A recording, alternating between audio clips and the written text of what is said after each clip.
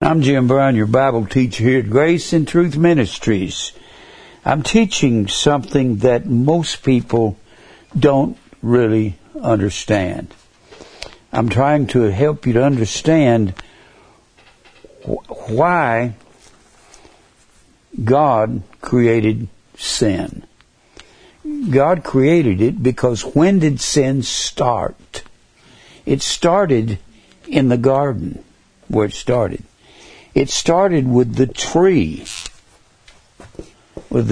of the knowledge of good and evil. Knowledge of good and evil.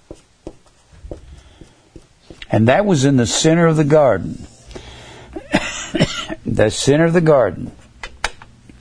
You had a tree there. And God had told Adam, you can eat of all these other trees, but you cannot eat of that. Now, who came up with the idea to put a tree of the knowledge of good and evil in the garden? Whose idea was that? Was that Adam's? No, he wasn't created yet. It couldn't have been Cain. It couldn't have been anybody but God. And who came up with the idea to make a law? A law.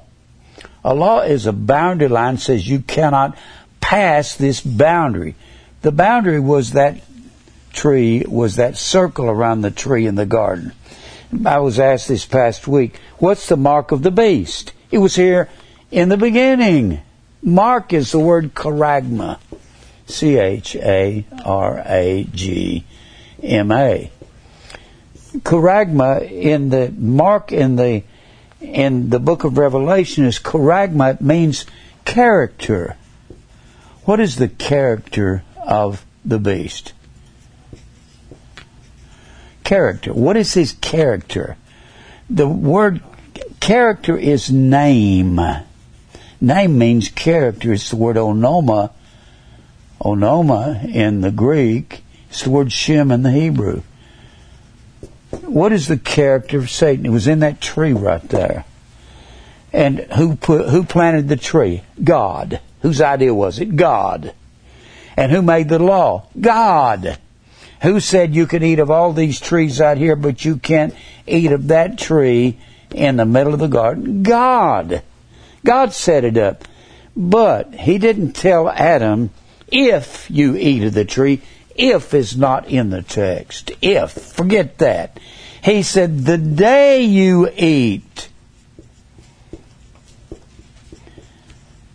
you will die.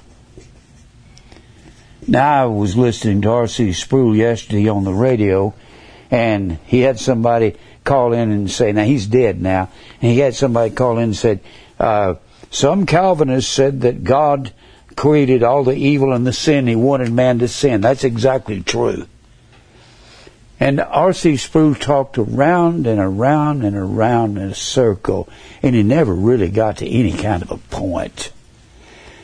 That's because whenever I say that God created sin and he wanted man to sin so he could be angry at it, I keep saying this. How can you have mercy? Mercy. L-E-I-O-E-L-E-O-O. It actually means to be merciful and do something about it. How can you have mercy upon somebody if you don't have any wrath? It's like, how can you have up and there is no down? How can you have sweet if there is no sour or bitter? If there was no sour, no down, and no wrath, what would you call mercy? What would you call up? What would you call sweet? They'd have no definition. You'd have to call them, ugh. There wouldn't be no sweet if there was no bitter or sour. God created sin when he created Adam out of corrupt dust. You know, this is really amazing to me. A man and a woman will do the same thing that God did. They will get together, say, let's have a baby. Now, they know when they have the baby that the baby's going to grow and misbehave and be rebellious somewhere along the way. And they know they're going to have to correct the baby. The Bible says, visit their transgression with the rod. It will not kill them. And don't be disturbed because of their crying. It amazes me, people realize that if they're going to have a child, a man and a woman, get together, that they're going to have to correct it. Now, the child could grow up and say, I didn't ask to be born, so you don't need to hold me accountable for my wrongdoing and my sin. Well, people try to say that same thing about God. Why would God hold a man accountable if the man can't keep from doing wrong? There's a verse that I have been dealing with, and it's over there in the book of James. Now, I've got to really make this clear so you'll understand. In James, the first chapter, the Bible is talking about what makes a man sin. The Bible says it's his own lust. But where did he get his lust from? That's the point. God could have created all of us perfect, so none of us could have sinned. And we know that's true because will He do that in eternity? Will He give all of the believers pure bodies? When He gives us a new body, is it going to be without sin? Well, yeah, it is. If He gives us new bodies in eternity, and they won't be able to sin, why didn't He do that from the beginning? Because He didn't want to. And this was His program. He has a family that He has our names written in the book of life before the foundation of the world. Before the tree of the knowledge of good and evil was created. Jesus was the lamb slain before the foundation of the world. For what? For a people down here that He's picked out and chosen, His predestinated elect family, and that's all happened before the tree of the knowledge of good and evil was there. How did that come about? I've said this already. I've said it, and I need to keep on saying it and tie it all together. When the Bible says in the beginning, God created. Create is a righteous term. Create is the word bara. It means to cut and make fat. Make fat. I keep saying this. Fat to the Jew did not mean cellulite on your side. It means the richest of the cattle, the richest of the land, the richest of everything. And then the earth became without form and void. It was without form. That is not the fat that God created in the first verse. Without form is the word tohu. T-O-H-U-W. If you go over there to Isaiah 45, I'm giving you a quick review.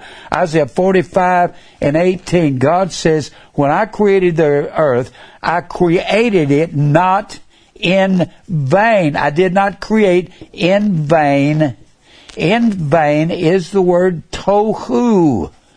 Same word is without form.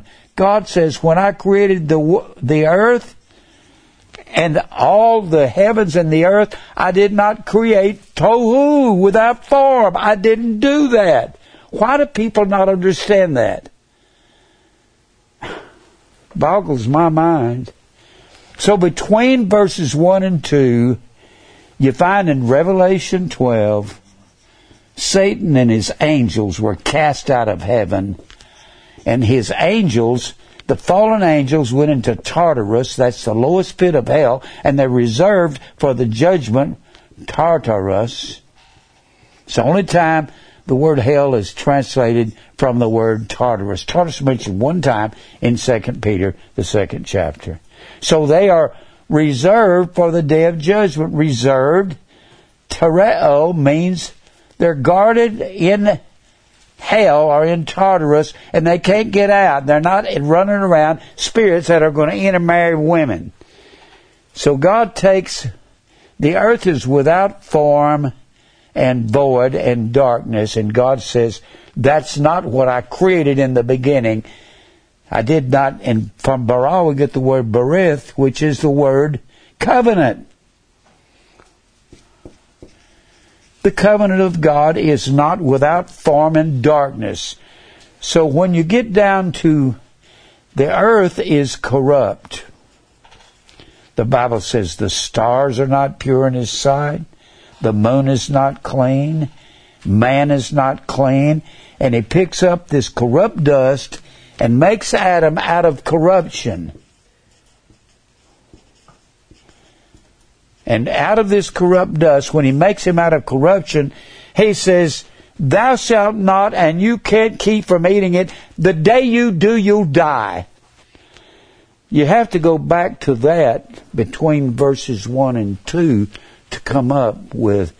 People want to call this some strange theory that they call it the gap theory. No, that's not a gap.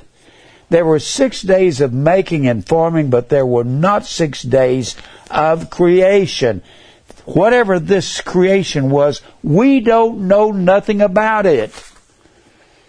He has 6 days of making and forming. The 6 days of a potter. I'm going to say it one more time. Create is not the word made. Create is a righteous word. In fact, the Jews said create was the word ex nihilo, E-X-N-I-H-I-L-I-O, which means to breathe out of nothing. God created all the earth and everything out of the breath of His mouth. Create is just the breath. Adam was formed, yatsar, which is the word potter. A piece of pottery, you just put it on a potter's wheel, pound it and make it and put some water on it and form it.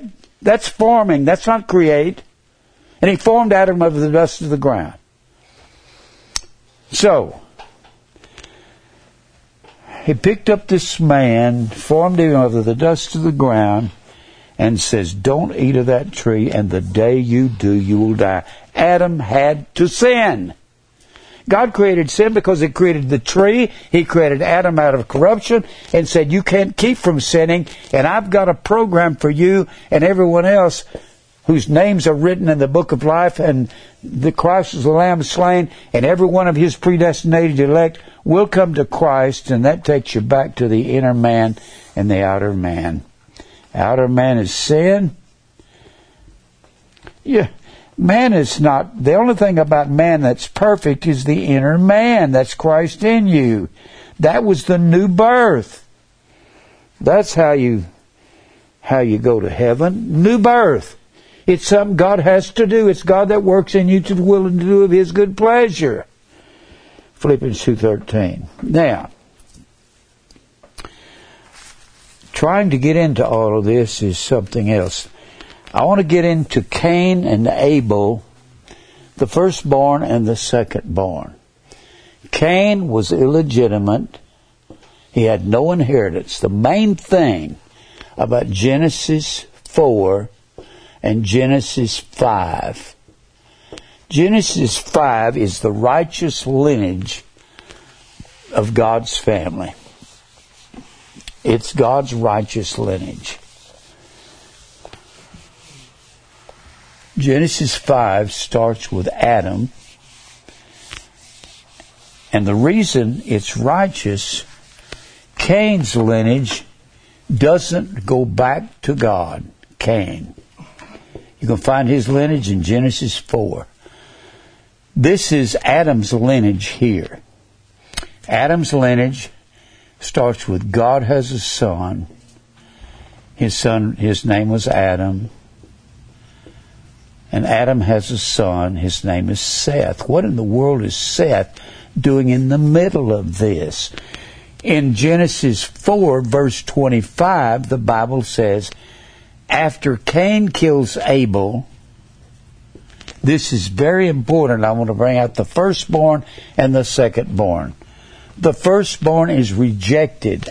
Cain, I believe with all my heart, was an illegitimate bastard son of Adam and Eve. The reason, let me give you something that may really, it'll get you confused if you don't know something about it. Look over here in Genesis, the second chapter, the very end of the chapter. Very end of the chapter. And unless I explain it, you're probably not going to see it. Now, let's look at the second chapter, verse 24. Therefore shall a man leave his father and mother, and shall cleave unto his wife, and they shall be one flesh. Notice wife is there. I thought you said he was illegitimate. Let me show you about this. They were both naked, Oram, nude, and they didn't know it. The man and his wife, and were not ashamed. Remember, wife was the term, wife was the betrothed term. The engagement part. The man would come to the woman that had been bought and paid for by his father and had been arranged by a friend of the bridegroom. That would be the Father and the Holy Spirit. And the bridegroom would come and meet his wife. In Jesus' case, that would be the church, the wife, the bride of Christ. And when he came, he would say these words out of John 14. Start in verse 1. Let not your heart be troubled. If you believe in my Father, believe also in me. In my Father's house are many, it says rooms. And he would go to his Father's house. He says, now, I'm going to leave you, but don't be troubled. I'll come again and receive you unto myself. But in the meantime, I'm going to go to my Father's house and build a room on my Father's house to put you in, wife. She was called wife during the betrothal period. She was not called the bride until the night she was taken out to go to the house of the Father. That's when she was called the bride. So she's only the wife right here. They're not married yet. They haven't been given the marriage vows. So, when they eat of the tree, the Bible says in verse 7 of chapter 3, and the eyes of them both were opened, they knew they were naked, and they sewed fig leaves together and made themselves aprons. When a man looks at a naked woman, a beautiful naked woman, he wants her and she wants him. And they both found out they were naked, and they took each other at that point. They had to have taken each other because she becomes pregnant. The Bible says so. Well, who got her pregnant besides Adam? There was no other man in the world. It had to be Adam when he looked at her. And then he says down here in verse 10, and he said, I heard thy voice in the garden, and I was afraid because I was naked. You know why he was afraid? I believe because he took her sexually. He was probably the best looking man in the world. He was the only man in the world. And she was the most beautiful woman in the world. She's the only woman in the world. Then when you get on down here, and God reprimands Satan and her. And he says in verse 15, he comes to the woman after she's been deceived. Adam was not deceived. The Bible says in 1 Timothy, the second chapter, he was not deceived because he got the message straight from God. She got it from him. He says, God said we can't eat of that tree. Then he says to the woman, I will put enmity between thee and the woman, between thy seed and her seed, and it shall bruise thy head, and thou shalt bruise his heel. That's very, very important. What that's talking about, the seed of the woman is not going to be, the seed of the woman is not going to be Cain.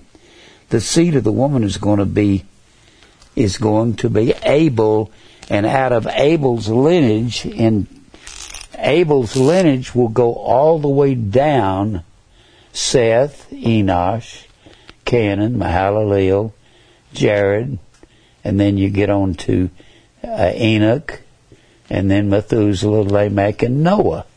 And out of Noah will come Shem, the second born. It's the same way Abel was second born, and Shem will be blessed. Blessed be the Lord God of Shem, and he'll rule over Ham and Japheth. And Shem, we get the word Semitic from that. And this Semitic bloodline goes all the way down to Abraham, Isaac, and Jacob. And you can find that in Genesis, the 11th chapter. Starts here, ends up here. Takes you to Jacob.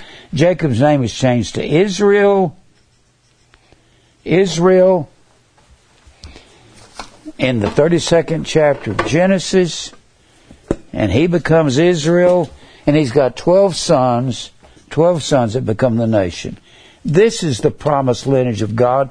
Cain has no lineage because he's a bastard son, and he had no promise, and that was before Adam and Eve had been permission to take one another sexually, intimately. So they had no permission from God. That's why they were afraid and ashamed, because they were naked. I believe that. Because the next verse says here, in verse 16, this is a really important verse. Unto the woman. Now she's been listening to God talk to the serpent, that I'll multiply, that I'll put enmity between thee and the woman, and between thy seed. It's not talking about Satan has an affair with Eve. It's not talking about that. His seed was when he spoke into the ear of Eve and said, did God say? His seed was words. They were evil words. He put God's word in question. And this verse 16 is very important. She was a wife before. She hasn't become the bride yet. Unto the woman he said, I will multiply thy sorrow and thy conception. Conception, Heron, H-E-R-O-W-N. Let me really emphasize this. H-E-R-O-W-N. Heron, conception, does not mean your future conceptions. It means your pregnancy that you already have. Where in the world did she get pregnant? Only one place it could have happened, when they found out they were naked. There's no other place she could have become pregnant, could she? Not at all. That's why Cain has no place in the lineage of God. You're going to find later on that out of Cain comes the Gentiles. I believe one of the daughters of Cain intermarried into Israel, intermarried the lineage of Seth, and that was a mixed marriage, or giving in marriage, mixed marriage. People calls this creating. I heard one preacher say on the internet last night, I don't believe in creating anything. Just take the Bible as it says it and preach it like it is. You think God is a simple-minded God? When I teach on salt of the earth being sodium chloride, and there's no doubt that that's exact truth, biblical. When I preach on the gematria, or I preach on biblical chemistry or biblical algebra, and you call that creating, that's not creating. God is a lot smarter than preachers give him credit for being. He's the head of all science, all chemistry, all physics, all astrophysics, everything. I believe there's a lot more in the Bible than we've ever discovered. So, Cain had no part of the lineage of God. That's why he's left out. And that's why I've said last week, Adam had a son.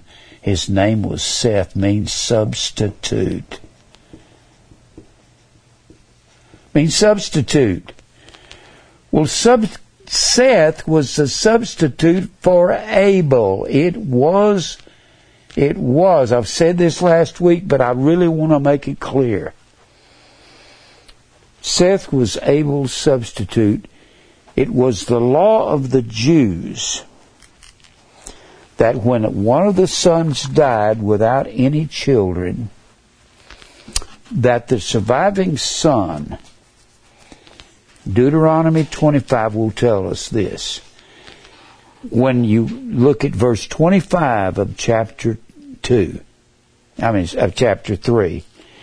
that Adam knew his wife Eve, and she conceived and bare a son instead of, or in the place of, Abel, whom Cain slew. And that son was Seth. Seth was the substitute for Abel. This is Abel's lineage in chapter 5. That's the sons of God, which are chapter 5, that go all the way back to God, intermarrying the daughters of men. It had to be one of Cain's female descendants that married Ham, because Ham begins, he actually starts Babylon. Him and his descendants, his grandson was Nimrod, who began the Babylonian system. And out of Babylon came that virgin birth, not the true virgin birth, but the false virgin birth. Let me show you where I believe that they got that. When one of these descendants intermarried into the lineage of God through Ham's descendants, Nimrod, you had Cush going right up. He was the son of Ham, and Cush's son was Nimrod.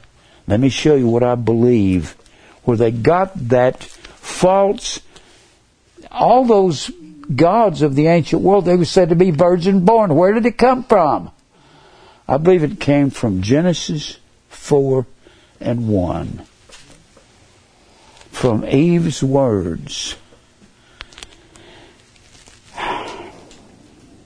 Adam knew Eve his wife, and she conceived and bare Cain, and said about Cain, she didn't know nothing about 9 months pregnancy. She didn't know anything about deliverance, and she thought that what that came out of her womb came from God. She said so.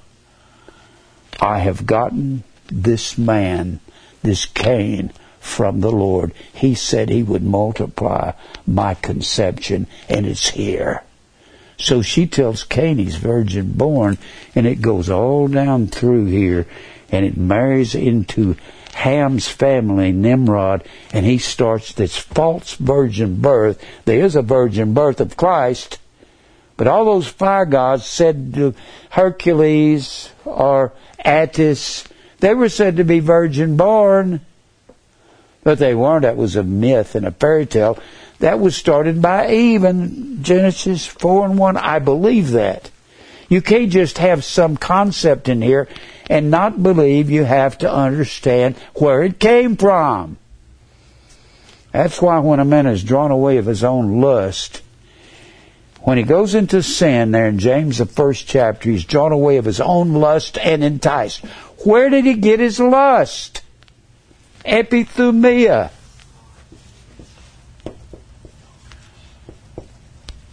To long for that which is forbidden. Epi means to cover with heavy breathing, hard breathing. Thumos means hard breathing. I want. It comes from that outer man. Where did the outer man come from? It came from creating Adam out of corruption. That's where it come from. It's always been here. Not if you sin, you will sin, and the day you sin, you're going to die spiritually. I don't know why I can see that and other people can't see it. Now, let's get back to Seth being the substitute. It was the custom. Well, let's go back to it in Deuteronomy. Deuteronomy 25, verse 5. This is the law among the Jews, and I've covered this last week, but I want to show you and cover it again. All right. Deuteronomy 25, it was the law. This is a law that when a man is married in Israel and he dies without children, here's what's required. 25. I don't know why people don't want to be interested enough to find out where things started. You can do this by simple deduction, mathematical deduction. You find out in mathematics what isn't true. A lot of times you find out what the truth is by finding out what is not true. And Cain, it's not possible that Cain and Abel were twins. Could not have been possible. Because Cain had no inheritance anywhere. Now, look here in Deuteronomy 25, verse 5. If brethren dwell together, it's talking about brothers, one of them die, that was Abel, died, and have no child, Abel had no children, and the wife of the dead shall not marry without unto a stranger. You can't marry outside of Israel to a stranger. You got to take your brother that died, his wife, and raise up the firstborn son to him. That's what the Bible says. Her husband's brother shall go in unto her and take her to him to wife and perform the duty of the husband's brother unto her. And it shall be that the firstborn, let's just say Seth, firstborn, which she beareth, the firstborn that's legal, because Cain wasn't legal, which she beareth shall succeed in the name of the brother which is dead, that his name be not put out of Israel. Let's continue.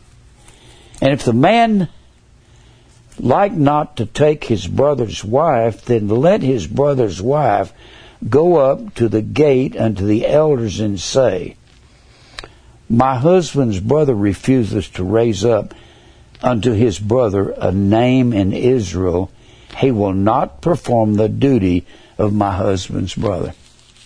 It's his duty in Israel to marry. So that's exactly what Seth did. People say, where did these men get their wives? Have you ever thought of that? Let me tell you where they got them.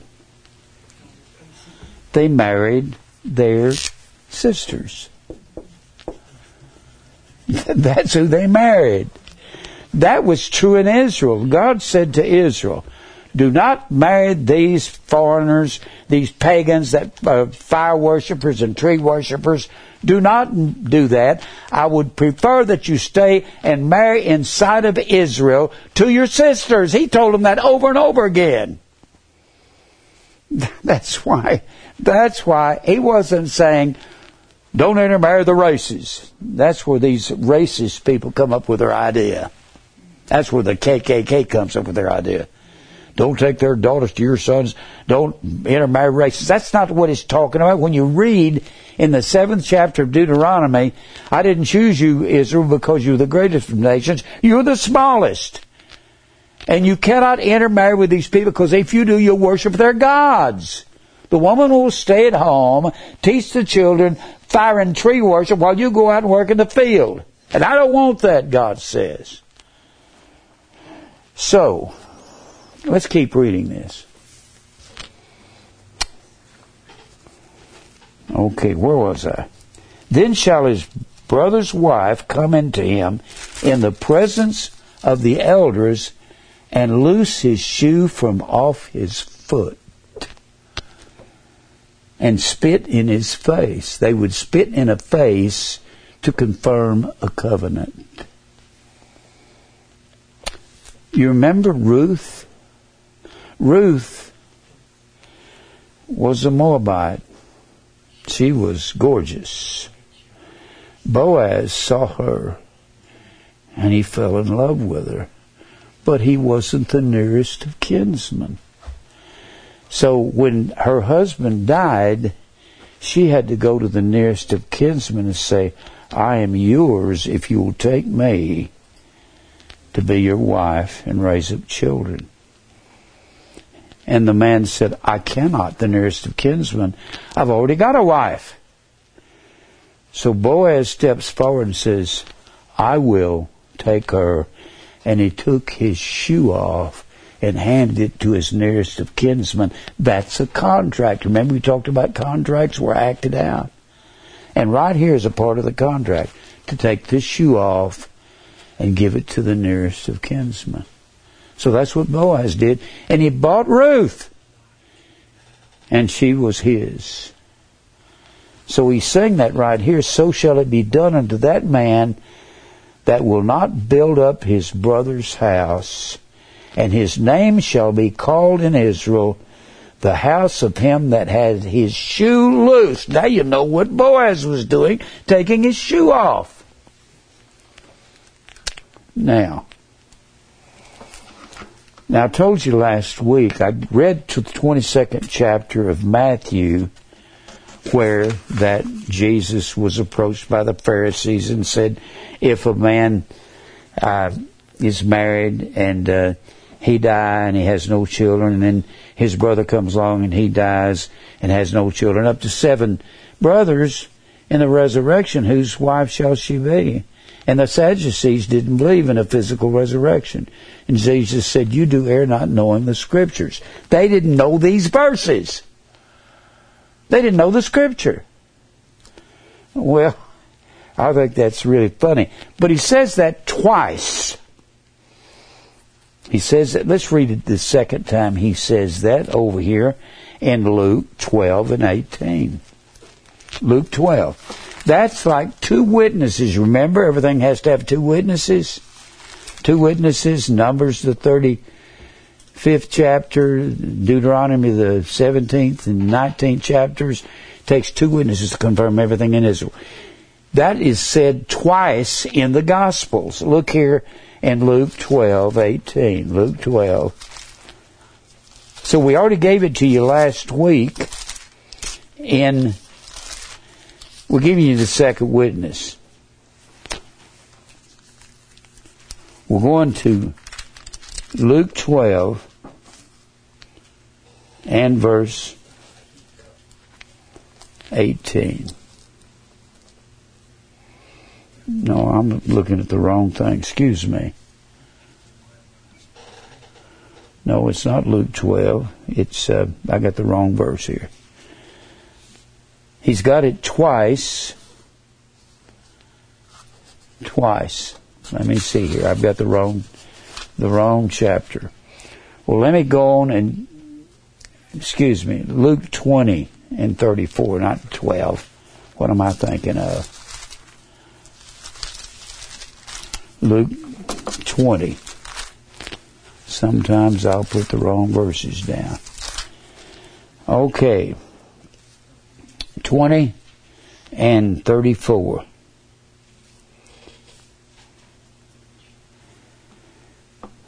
Now, let me start here in verse, he says it here.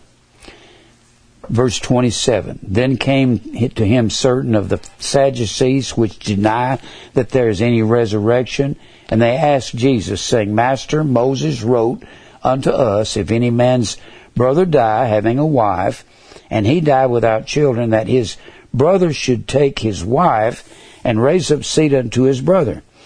There were therefore 7 brethren, says the same thing in the 22nd chapter of Matthew. The first took the wife and died without children. The second took her to wife and died childless. The third took her, and a matter up to 7 also, and they left no children and died. Last of all, the woman died also, and therefore in the resurrection, which they didn't believe in, the Sadducees, whose wife of them is she, for the 7 had her to wife. And Jesus answering said unto them, the children of this world marry and are given in marriage, and they which shall be accounted worthy to obtain that world and the resurrection from the dead neither marry nor are given in marriage. And he says it this way, angels neither marry nor given in marriage, so they couldn't be marrying descendants of Seth. They couldn't be. Neither can they die any more, for they are equal unto the angels, and are the children of the Lord, being the children of the resurrection. Now that the dead are raised, even Moses showed at the bush, when he calleth the Lord the God of Abraham, the God of Isaac, and the God of Jacob. He is not the God of the dead, but of the living. What he's saying is they're living with God right now. Now, there's a chapter I want to give to you, and it shows the practicality of this in Genesis, the 38th chapter. And this seems confusing to some people, but it's not. Genesis, the 38th chapter. And you're going to see this with these guys. Genesis 38. This is a practical application of intermarrying or marrying their surviving son. And that's what this chapter is about. A lot of people can't understand this. They think that Tamar, the daughter-in-law of Judah, is doing something evil, and she's not. She's righteous. Verse 1, chapter 38 of Genesis. And it came to pass at that time that Judah, who is Judah? He's the 4th son of Jacob. Judah.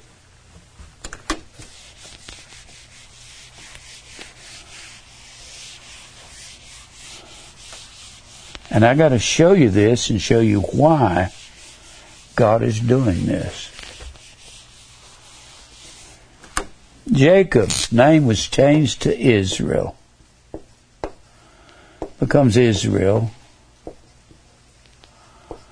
And that's in Genesis 32, when he's on his way back to the land of Israel after spending 20 years in the land of Haran, or what we would call Iraq or Babylon.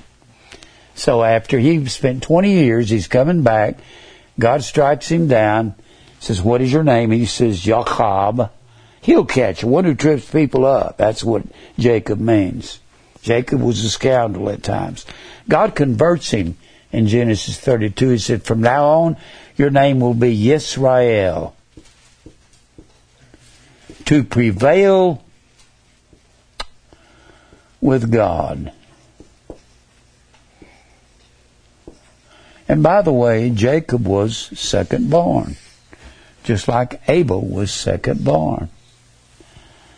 Now, so he said, you will be one who prevails with God. You'll no longer trip people up. And he had been a tripper. Boy, he was something else before that. Cheated his father-in-law Laban, lied to him, stole from him, lied to his father Isaac, said, I am your firstborn son, Esau. He lied. So, and then he has these sons. He has Reuben, the firstborn. Reuben. And then he has Simeon. And you can find these sons of Jacob in Genesis, the 29th and 30th chapter. And some of them are Some of them are Leah's, his first wife. Some are Rachel's, his second wife, the one he loved dearly. That was his beloved Rachel. And then some are Bilhah. That's Rachel's handmaiden. And some are Zilpah. These are the mothers of the sons of Jacob. That's Leah's handmaiden. And then you had Simeon, Reuben, Simeon. And then you had Levi, which out of Levi would come the priesthood. And then you had Judah. And this was a forever kingship.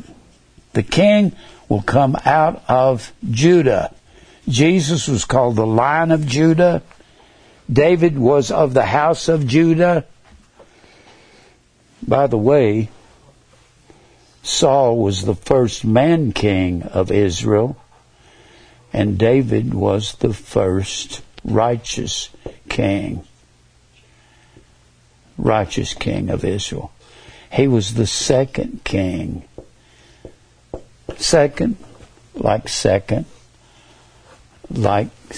born Jacob over Esau. God loved Jacob and hated Esau. Now, let's keep reading this. So, but before I go further into it, let's go back a chapter. Let's go up a few chapters, not back a chapter. Let's go to the 49th chapter of Genesis, then I'll come back to the 38th. The 49th chapter, Jacob gathers all of his sons around him, and he's about to die, and he gives them the blessings and cursings. And he starts off with Reuben saying, "You're unstable as water." That's because Reuben had slept with his stepmother, Bilhah. And he was kind of messed up in his head. And it was the prerogative of the patriarch to give the kingship and the priesthood and the inheritance to whoever he willed. Well, he gave the priesthood to Levi, his third-born, and he gave the kingship to Judah, his fourth-born, and he gave the inheritance of Israel to Ephraim, the second-born of Joseph, his 11th-born. So there's another second-born being blessed. And he goes through Reuben, Simeon, and then he gets down here to Judah in verse 8. 49 verse 8. Judah, fourth-born, thou art he whom thy brethren shall praise. Thy hand shall be on the neck of thine enemies. That means you'll conquer your enemies, Judah. Thy father's children shall bow down before thee. Judah is a lion's whelp. You're going to be like a lion, fierce. And from the prey, my son, thou art gone up. He stooped down, he couched as a lion, as an old lion. Who shall rouse up Judah? And the scepter, the ruling scepter, shall not depart from Judah, nor a lawgiver from between his feet until Shiloh come. Shiloh is a form of shalom, which is the word peace. That's another name for Christ or Messiah. So he says the final king will be Christ. The scepter will not depart from Judah, nor a lawgiver from between his feet, until Shiloh come. And unto him, unto Judah, shall the gathering of the people be. That's why when you get in the 38th chapter, it's Judah that is trying to pass the inheritance to the surviving brother. That's very important. Now let's go back over here to the 38th chapter. And Judah saw there a daughter of a certain Canaanite, whose name was Shua. And he took her and went in unto her. And she conceived and bare a son, and called his name Er. And she conceived again and bare a son, and called his name Onan. And she again conceived and bare a son, and called his name Shelah. This is Judah. Now, one of these sons is going to have to inherit the dying son's mantle. And he was at Kezib, whom she bare. And Judah took a wife from Er, his firstborn. Er is in verse 3. And whose name was Tamar. Now Tamar is his granddaughter. Can you see that?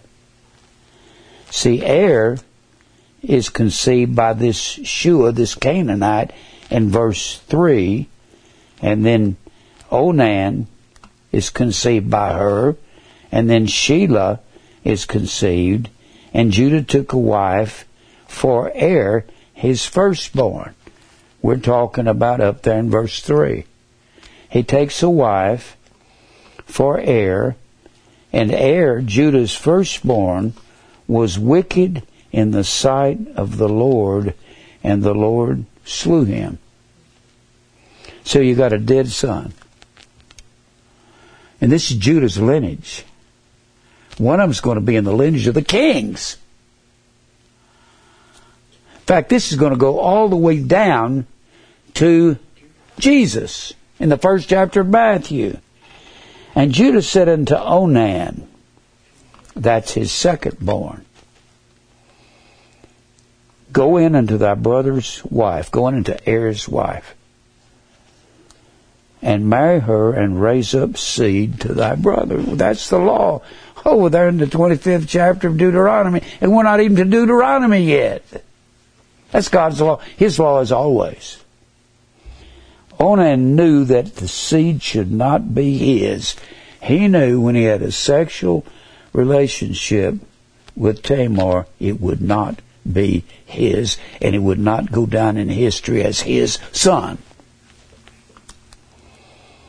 And it came to pass when he went into his brother's wife that he spilled his seed on the ground and not in her womb. You say, that's crude. No, that's what the Bible says. Lest that he should give seed to his brother. He was saying, I am not going to give my seed, and so my brother can have a son in his name. No! God says, that's the wrong thing to say. That's my law. And the thing which he did displeased the Lord. God killed him for that. Whew. Then said Judah to Tamar, his daughter-in-law, actually his granddaughter,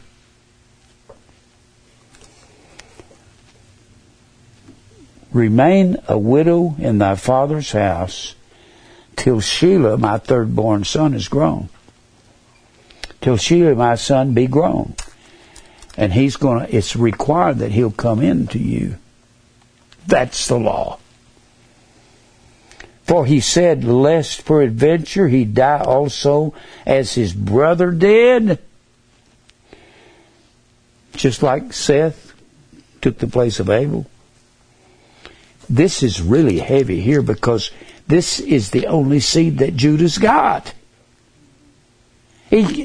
God's got to do something to keep this seed alive in this chapter right here. You see that?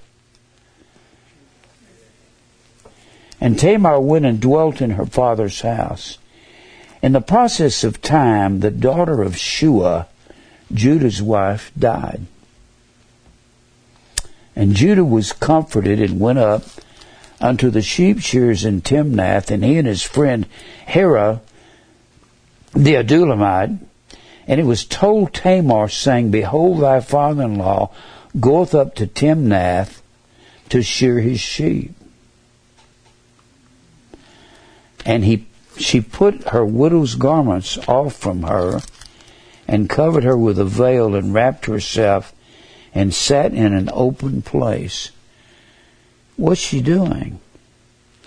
She's going to try to make sure the seed, she's doing a righteous thing, that Judah's seed will stay alive, because he has failed. Judah has failed to give her this one surviving son, the third born. He hasn't given him this surviving son yet. And she saw that Shelah was grown. She's supposed to get Shelah. He grew up. And Judah just ignores it, walks away, says, big deal. He doesn't understand. Out of him will come the King of Israel. Out of his loins will go all the way down to Christ. And she was not given to him to wife. And that's Judah's sin.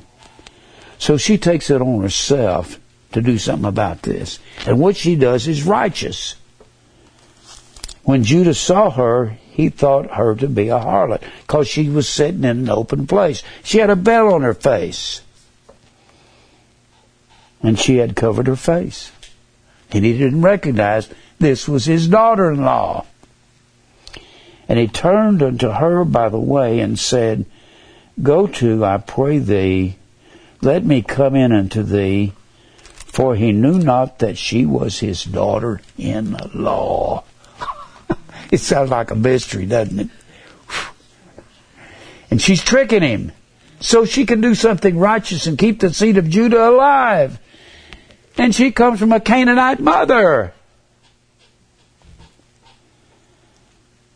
And she said, What wilt thou give me? She's saying this to Judah. You've had a sexual act with me. What will you give me that thou mayest come in unto me? What are you going to give me? And he said, I will send thee a kid from the flock. That'll be my pay for this sexual affair that we're going to have.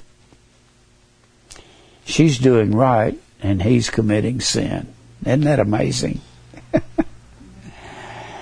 And she said, Wilt thou give me a pledge till thou send it, till you send me this kid of the flock?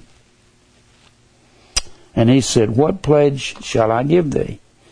She said, Thy signet, thy bracelet, and your staff. Give it to me. I want this pledge so you'll be sure and bring the kid back. And he gave it to her and came in unto her, and she conceived by Judah. Judah's seed is still alive, because out of Tamar will come the seed of God, Jesus. And she arose and went away and laid by her veil, and from her and put on garments of her widowhood of her dead husband. And Judah sent the kid by the hand of his friend, the Adullamite, to receive his pledge from the woman's hand, but she couldn't be found. He wants to get back his signet, his bracelet, and his staff. And he asked the men of the place, saying, Where's the harlot that was here? That was openly by the wayside. She was practicing her trade over here in this corner. And they said, There was no harlot in this place. You're mistaken. And he returned to Judah and said, I cannot find her. And then also the men of the place said, There was no harlot in that place. And Judah said, Let her take it to her, lest we be ashamed. Behold, I sent this kid, and thou hast not found her. I'm being dishonest. Oh, you're being more than that. You didn't give her your youngest son. And that's God's law. And it came to pass about 3 months after that, it was told Judah, saying, Tamar thy daughter-in-law hath played the harlot. And also, behold, she is with child by whoredom. And Judah said, Bring her here. It's against the law for a woman to be a harlot in Israel. She has to die for this. When she was brought forth, this is funny. When she was brought forth, she sent to her father-in-law, saying, By man whose these are, am I with child. And she raises up the signet, the bracelet, and the staff. You're ready to kill me. It's by the man these belong to. That's you. She played the harlot to keep the seed of Judah alive. By the man whose these are, am I with child? Discern, I pray thee, these are, whose are these, the signet, and the bracelet, and the staff. And Judah acknowledged them and said, She hath been more righteous than I, because that I gave her not to Shelah, my son, the surviving son, and who knew her again no more. No more intimacy with Tamar. And it came to pass in the time of travail that, behold, twins were in her womb. And it came to pass when she prevailed that one put out his hand, and the midwife took and bound upon his hand a scarlet thread, saying, This came out first. And it came to pass that he drew back his hand, that, behold, his brother came out first. And she said, How hast thou broken forth this breach? Be upon thee. Therefore his name was called Pharez. And afterward came out his brother that had the scarlet thread upon his hand, and his name was Zerah. And out of Pharez comes the lineage of Christ. That is an amazing story to me. And I couldn't understand that when I was young. But you have to understand the second born, the one that comes next after that, after the one dies. That holds true all through the Bible. Now, let me show you something else. When you go over to the book of 1 Samuel. 1 Samuel. I don't know if I can get... How much time do I have, Mike? 30? Maybe I can get through this. In 1 Samuel, God was the king of Israel. How is Judah going to come out being the king? God's got to arrange it. He has to arrange everything and make it work. All right. The people in Israel get all upset because Samuel is the prophet. When you get to 1 Samuel, this has to do with the surviving son. And the surviving son is a picture of the second birth. Let me kind of give you this before I go further.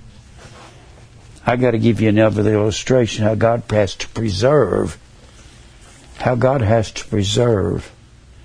the second born. In the Old Testament, Cain kills Abel. Cain offers the works of his hands. He offers the plant of his gardens, works of hands. Works of hands. That's firstborn. Secondborn, Abel, offers a blood sacrifice. Then you've got Japheth, Noah's firstborn, is rejected by God. Secondborn, Shem, is God's prophet. Blessed be the Lord God of Shem. Japheth will dwell in the tents of Shem, and Ham will, his descendants, the Canaanites, will be the servants of Shem. So God gives the authority to secondborn Shem. Then you get down to Esau and Jacob, or you actually get to Ishmael. Ishmael, firstborn, first,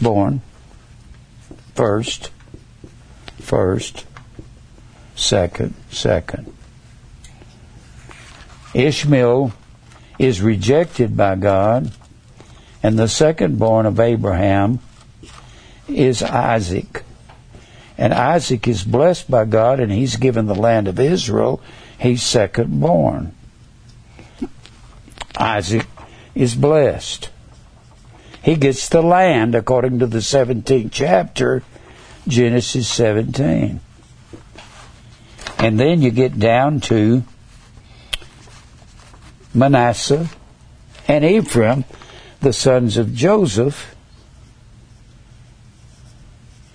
And his two sons are Manasseh, firstborn, and Manasseh is rejected, and Ephraim is accepted, and Ephraim ends up with all the inheritance of Israel. Northern Israel was ruled by Ephraim or by Joseph. And long after their death, Northern Israel was referred to as Joseph or Ephraim. Then you get on down to Saul and David. Saul is the first king, the first man king of Israel, and David is he's the first king, and David is the picture. David is the second king, and I believe they are a type of the inner and the outer man. The outer man would be like Saul, and the inner man would be like David. And then you get to Aaron. You actually get to Moses. I'm just putting these in. Aaron was firstborn. He was 3 years older than Moses, but Moses was blessed and given. They actually come back up here in this area. But Aaron was not blessed by God. God killed Aaron for his wickedness in that 20th chapter of Numbers. And Moses was blessed by God, and he was secondborn. He was blessed. He was secondborn. And Aaron was the firstborn, and Moses was accepted. Moses said, I'm a man of a thick tongue, and I can't talk, God. You want me to go to Pharaoh? And God says, Aaron will be your prophet. He'll speak for you. And when Aaron and Miriam, the sister of Moses, murmured against Moses, did God only talk to you? Yeah, that's right. Then God killed Aaron and Miriam at different times. And then both of them were killed in Numbers, the 20th chapter, Numbers 20. Aaron and Miriam. She was the older sister of Aaron and Moses. And then you've got Israel was the firstborn. When the Lord told Moses, you go tell Pharaoh, let my son go, Israel is my son, even my firstborn. And Jesus, Israel, just like Cain slew Abel, Cain offered the works of his hands. The Bible says that Israel offered the works of their hands in Jeremiah. And Jesus, not to take from his deity, he was the second born in the flesh. But he was the only begotten of God, monogenes.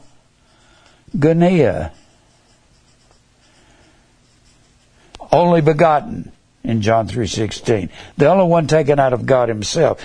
But upon the earth, Jesus was slain by Israel, by the Pharisees, and God conceived and bore another just like Seth. Just like Seth. He bore another, which is the church, in the place of Jesus, whom Israel slew. Now, the first birth is the flesh. That's these bodies we live in. The one that receives the blessing from God is the new birth, the second birth. If a man's not born again, he can't go to heaven. But being born comes from God and not from our will. And this actually takes us back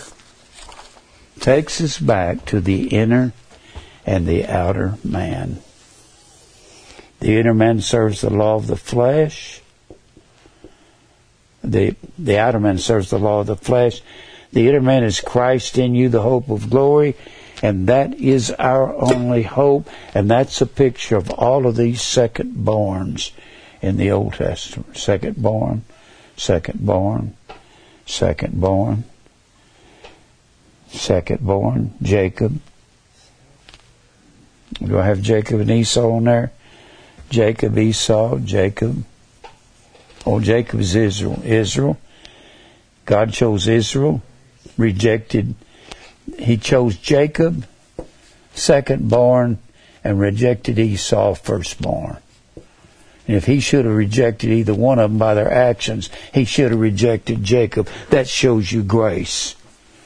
Now, that takes us back to the inner and the outer man.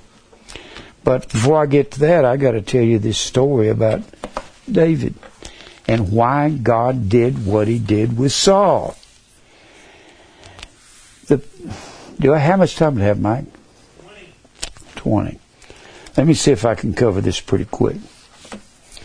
When Israel got into Canaan, and they set up a government, they come out of, you got Genesis, Exodus, Leviticus, Numbers, Deuteronomy, Joshua, Judges. They're in the wilderness, and when they come out of the wilderness, they come into the land that was given to Abraham back there about 600 years before. And they come into the land, and the person that's ruling them is Samuel. Samuel is the 13th judge. It's the 13th judge. You had all these other judges. You had Joshua, Othniel, Shamgar, Deborah, Ehud, all these, Jephthah and so forth. And when they come into Israel, Samuel is the head prophet. Samuel was kind of like some of the other prophets, kind of like Eli. At the beginning of Samuel, Eli is the high priest of Israel. He's a descendant of Levi, or actually a descendant of Aaron, which is the high priest. And he's the high priest there, and he had two evil sons, Hophni and Phinehas, and God killed both of them. Hophni and Phinehas. And then you get down to the 8th chapter of Samuel. Now remember, out of what tribe is the king going to come from? It's going to come from the tribe of Judah. And the people murmur against Samuel. They don't like what's going on. He's got 2 wicked sons. You've had several situations where you had 2 wicked sons. You had 2 wicked sons with Hophni and Phinehas at the first part of the book. You had 2 wicked sons with over there with Judah. He's got not Judah. With Aaron, he's got Ithamar and Eleazar, which are righteous, and he's got 2 other sons that are unrighteous, that God kills them. And when you get to the 8th chapter of 1 Samuel, Samuel's got 2 wicked sons too. And the people are saying, we want a king. Well, who are they supposed to want as a king? Somebody out of Judah. And so God says, all right. Look at verse 1. It came to pass when Samuel was old that he made his sons judges over Israel. Now the name of his firstborn was Joel. What chapter? This is chapter 8, verse 1 and 2. The name of the firstborn was Joel, the name of the second, Abiah, and they were judges in Beersheba, and his sons walked not in his ways, but turned aside after lucre, and took bribes, and perverted judgment. The people said, we don't like that. We want somebody to be our king besides this Samuel's sons. Give us a king. Well, God says, I'll give you a king. It'll be the wrong king out of the wrong tribe. So God is planning ahead.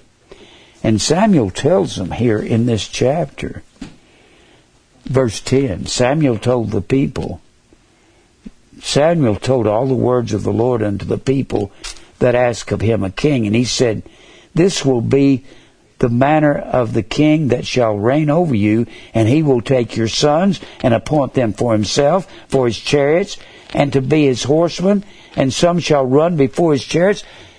A king would have 50 of his soldiers run in front of his chariots. So that's what's going to happen to your sons. God has got an arsenal like you wouldn't believe. He's got thunderbolts, lightnings, and earthquakes. How can you beat that with bows and arrows? You can't.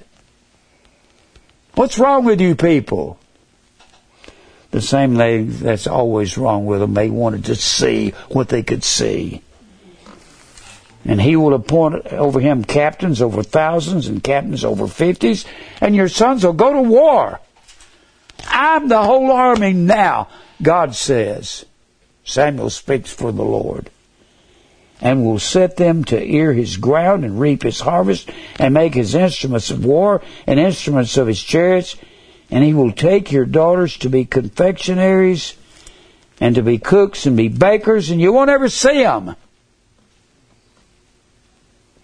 And he will take your fields, and they'll belong to the king. And your vineyards and your olive yards, even the best of them, and give them to his servants. And he will take the 10th of your seed and of your vineyards and give to his officers and his servants. And you don't even need officers. God is your whole army. He's never needed them up to here. Why you need them now? He will take your men servants and your maid servants and your goodliest young men and your asses and put them to his work. They'll belong to the king, not you. They said, we don't care, give us a king. God says, okay. And in the next chapter is amazing. Benjamin is the 12th son of Jacob. Now there's a man of Benjamin. King can't come out of Benjamin. What tribe does he have to come from? Number 4, Judah. God says, you want a king? I'll give you the wrong king out of a wrong tribe. You won't be Judah. And there was a man of Benjamin whose name was Kish, the son of Abiel, the son of Zeror, the son of Bechorath, the son of Aphiah, a Benjamite and a mighty man of power. And he had a son whose name was Saul. Guess who's going to be king? Saul of the tribe of Benjamin. Wrong king. God says, you want a king? I'll give you one out of the wrong tribe. And he's going to do the wrong things just like I told you a king would. He had a son whose name was Saul, a choice young man and goodly, beautiful, fair. He had much favor. He was the tallest man in Israel. God don't need tall. God needs the heart of a righteous man. The children of Israel, a goodlier person than he, for his shoulders and upward, he was higher than any one in Israel. So it don't matter how really together a man looks, has nothing to do with anything. Tall don't mean wise. Strong and broad shoulders don't mean wisdom. And the asses of Kish, Saul's father, were lost. And God sends Samuel out to find this man of God. And when Samuel finds him, he anoints him because of the instruction of God that he's to be king over Israel. And he was a goodly man when he started, but he got ornery as a snake as he lived along the way. Why? God had to see to it that he was ornery because he was the wrong king. So when you get into the 11th chapter, he fights against Nahash, one of the Ammonite kings, and he gets mad and gets in a rage. God says, that's not what I want my king to be. From the 11th chapter all the way through the 12th. Well, the 12th chapter is where Samuel comes and anoints him and has his coronation rites as king. And he warns him in the 12th chapter, you can't go after these other gods. If you do, you're going to be in trouble. Saul is like paying half attention to him. Saul even offers sacrifice to God and prophesies. Saul is the anointed of the Lord. Even David calls him that. Well, when you get into the 13th, 14th, and 15th chapters, Saul is doing everything wrong. He's supposed to. In that 14th chapter, the Philistines, there's thousands of them attacking Saul. He don't know what to do. He gets beside himself. He goes hide in a cave. He's got a son named Jonathan, says, me and my armor bearer will attack the whole army. And Jonathan's a righteous man. Saul is hiding. Well, you get to the 15th chapter. Samuel comes to Saul and says, Saul, I want you to go down to Amalek. The people at Amalek, about 200 years ago, they attacked Israel coming out of Egypt. And I want you to go down and kill everything in the town. Babies, animals, children of all ages. Kill everybody. Utterly destroy Amalek. Plow it to the ground. Well, Saul, he's about winding himself up with God in that 15th chapter. In the 15th chapter, when Saul comes back from Amalek, Samuel looks at him and says, did you execute the fierce wrath of the Lord against Amalek? He said, oh, yes, I did. Then Samuel says, I hear the bleating of these sheep. What is that bleating sound? Well, I couldn't help it, Saul says, because the people made me. Nobody makes Saul do anything. The guy was a tyrant. He said, they made me bring the sheep back so we could offer sacrifice to God. And Samuel said, it's better to obey than sacrifice. Don't you know that? And Samuel looks at Saul and says, your day is over. It's done. Well, God had to make Saul that evil because he's out of the wrong tribe. Isn't he? Yeah, it comes out of the tribe of Benjamin. You're not going to get that out of the 9th chapter unless you study this about the scepter will not depart from Judah.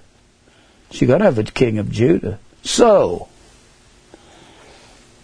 Saul starts begging Samuel, please, please, I repent. I'll do anything to keep the kingdom.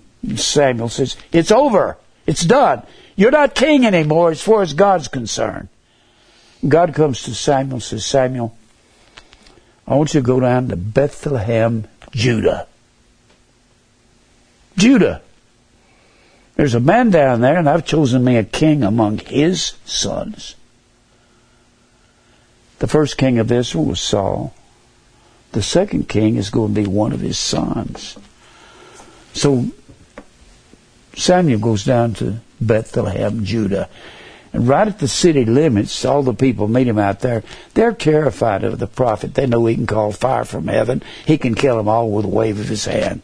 They're saying, what are you doing down here, Samuel? You bring fire with you? And he said, I came down here to worship God. He says, take me to the house of Jesse. So goes to Jesse's house. And he says, Mr. Jesse of Judah, God has chosen a king among your sons. And he said, I wonder who it is. And Jesse said, I know it has to be. It has to be my eldest son. He's taller than anybody else around. Well, God's already had one tall guy, and he didn't work. We don't care how athletic he is. So he made Eliab to come out. Eliab. Well, that was the choice. Not only was it Jesse's choice, it was Samuel's choice. And Samuel said, surely this is it. And God said, I have not chosen this. He called Eliab a this. I haven't chosen this.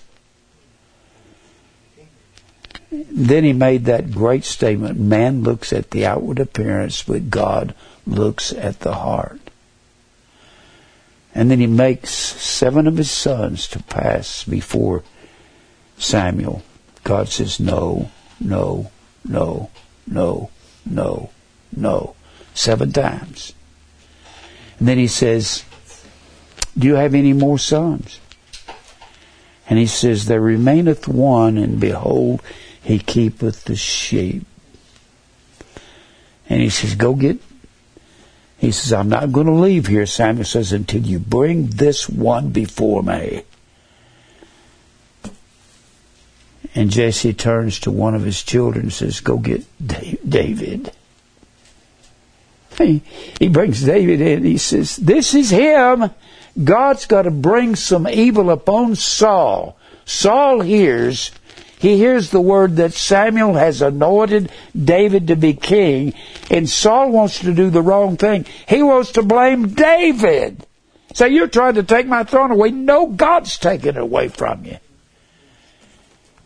And you got some verses here in chapter 16.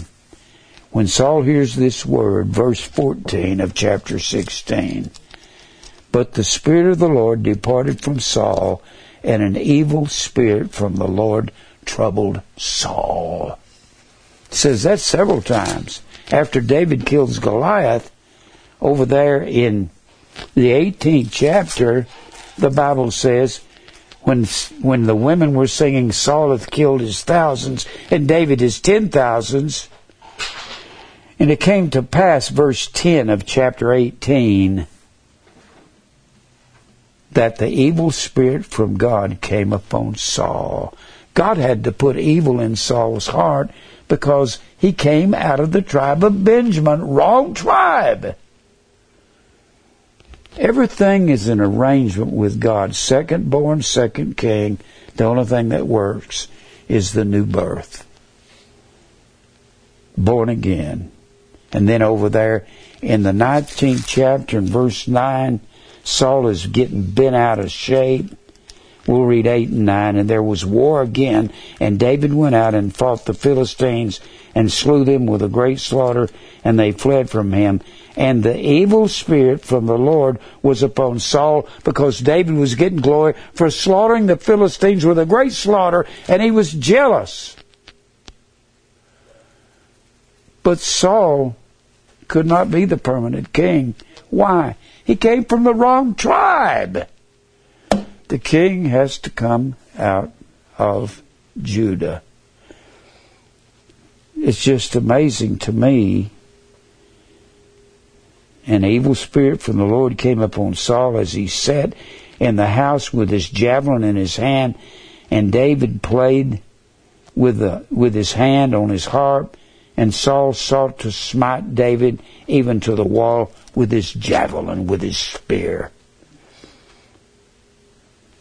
And you can blame Saul all you want. Saul started chasing David in the 19th chapter, and he tries to kill him all the way to the end of the book. And when you get over there in that 31st chapter of 1 Samuel, Saul is trying to kill David all the way. And every time they get a Saul trap somewhere, Abishai, David's nephew, will say, "Uncle David, I'll kill that dead dog," for trying to... Even Abishai knew that God had picked out David. Everybody in Israel knew it. Even Saul knew it, but he wanted to blame David for it and kill David.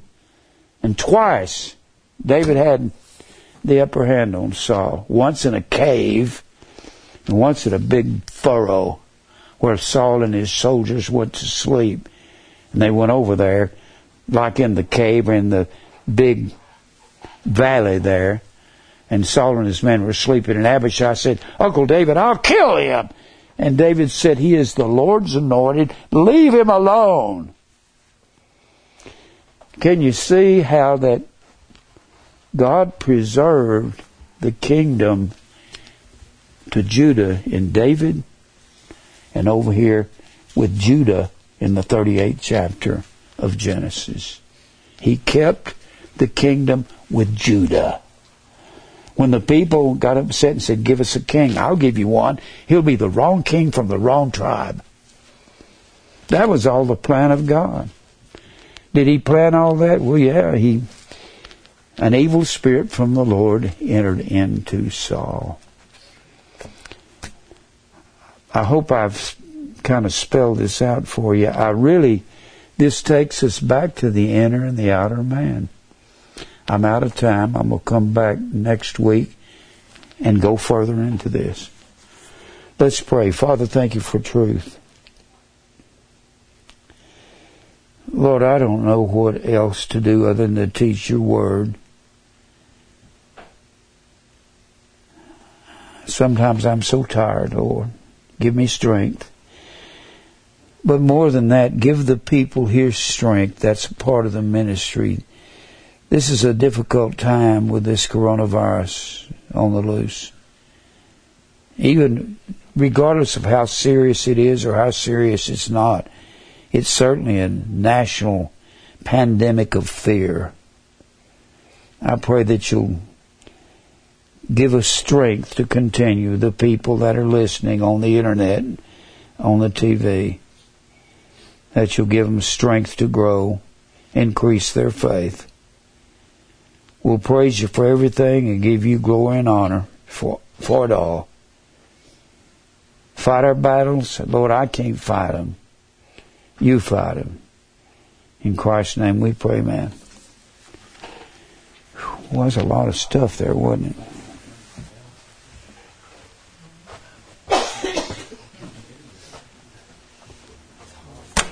God's got a program. He'll arrange evil if that's what he has to do to bring it about.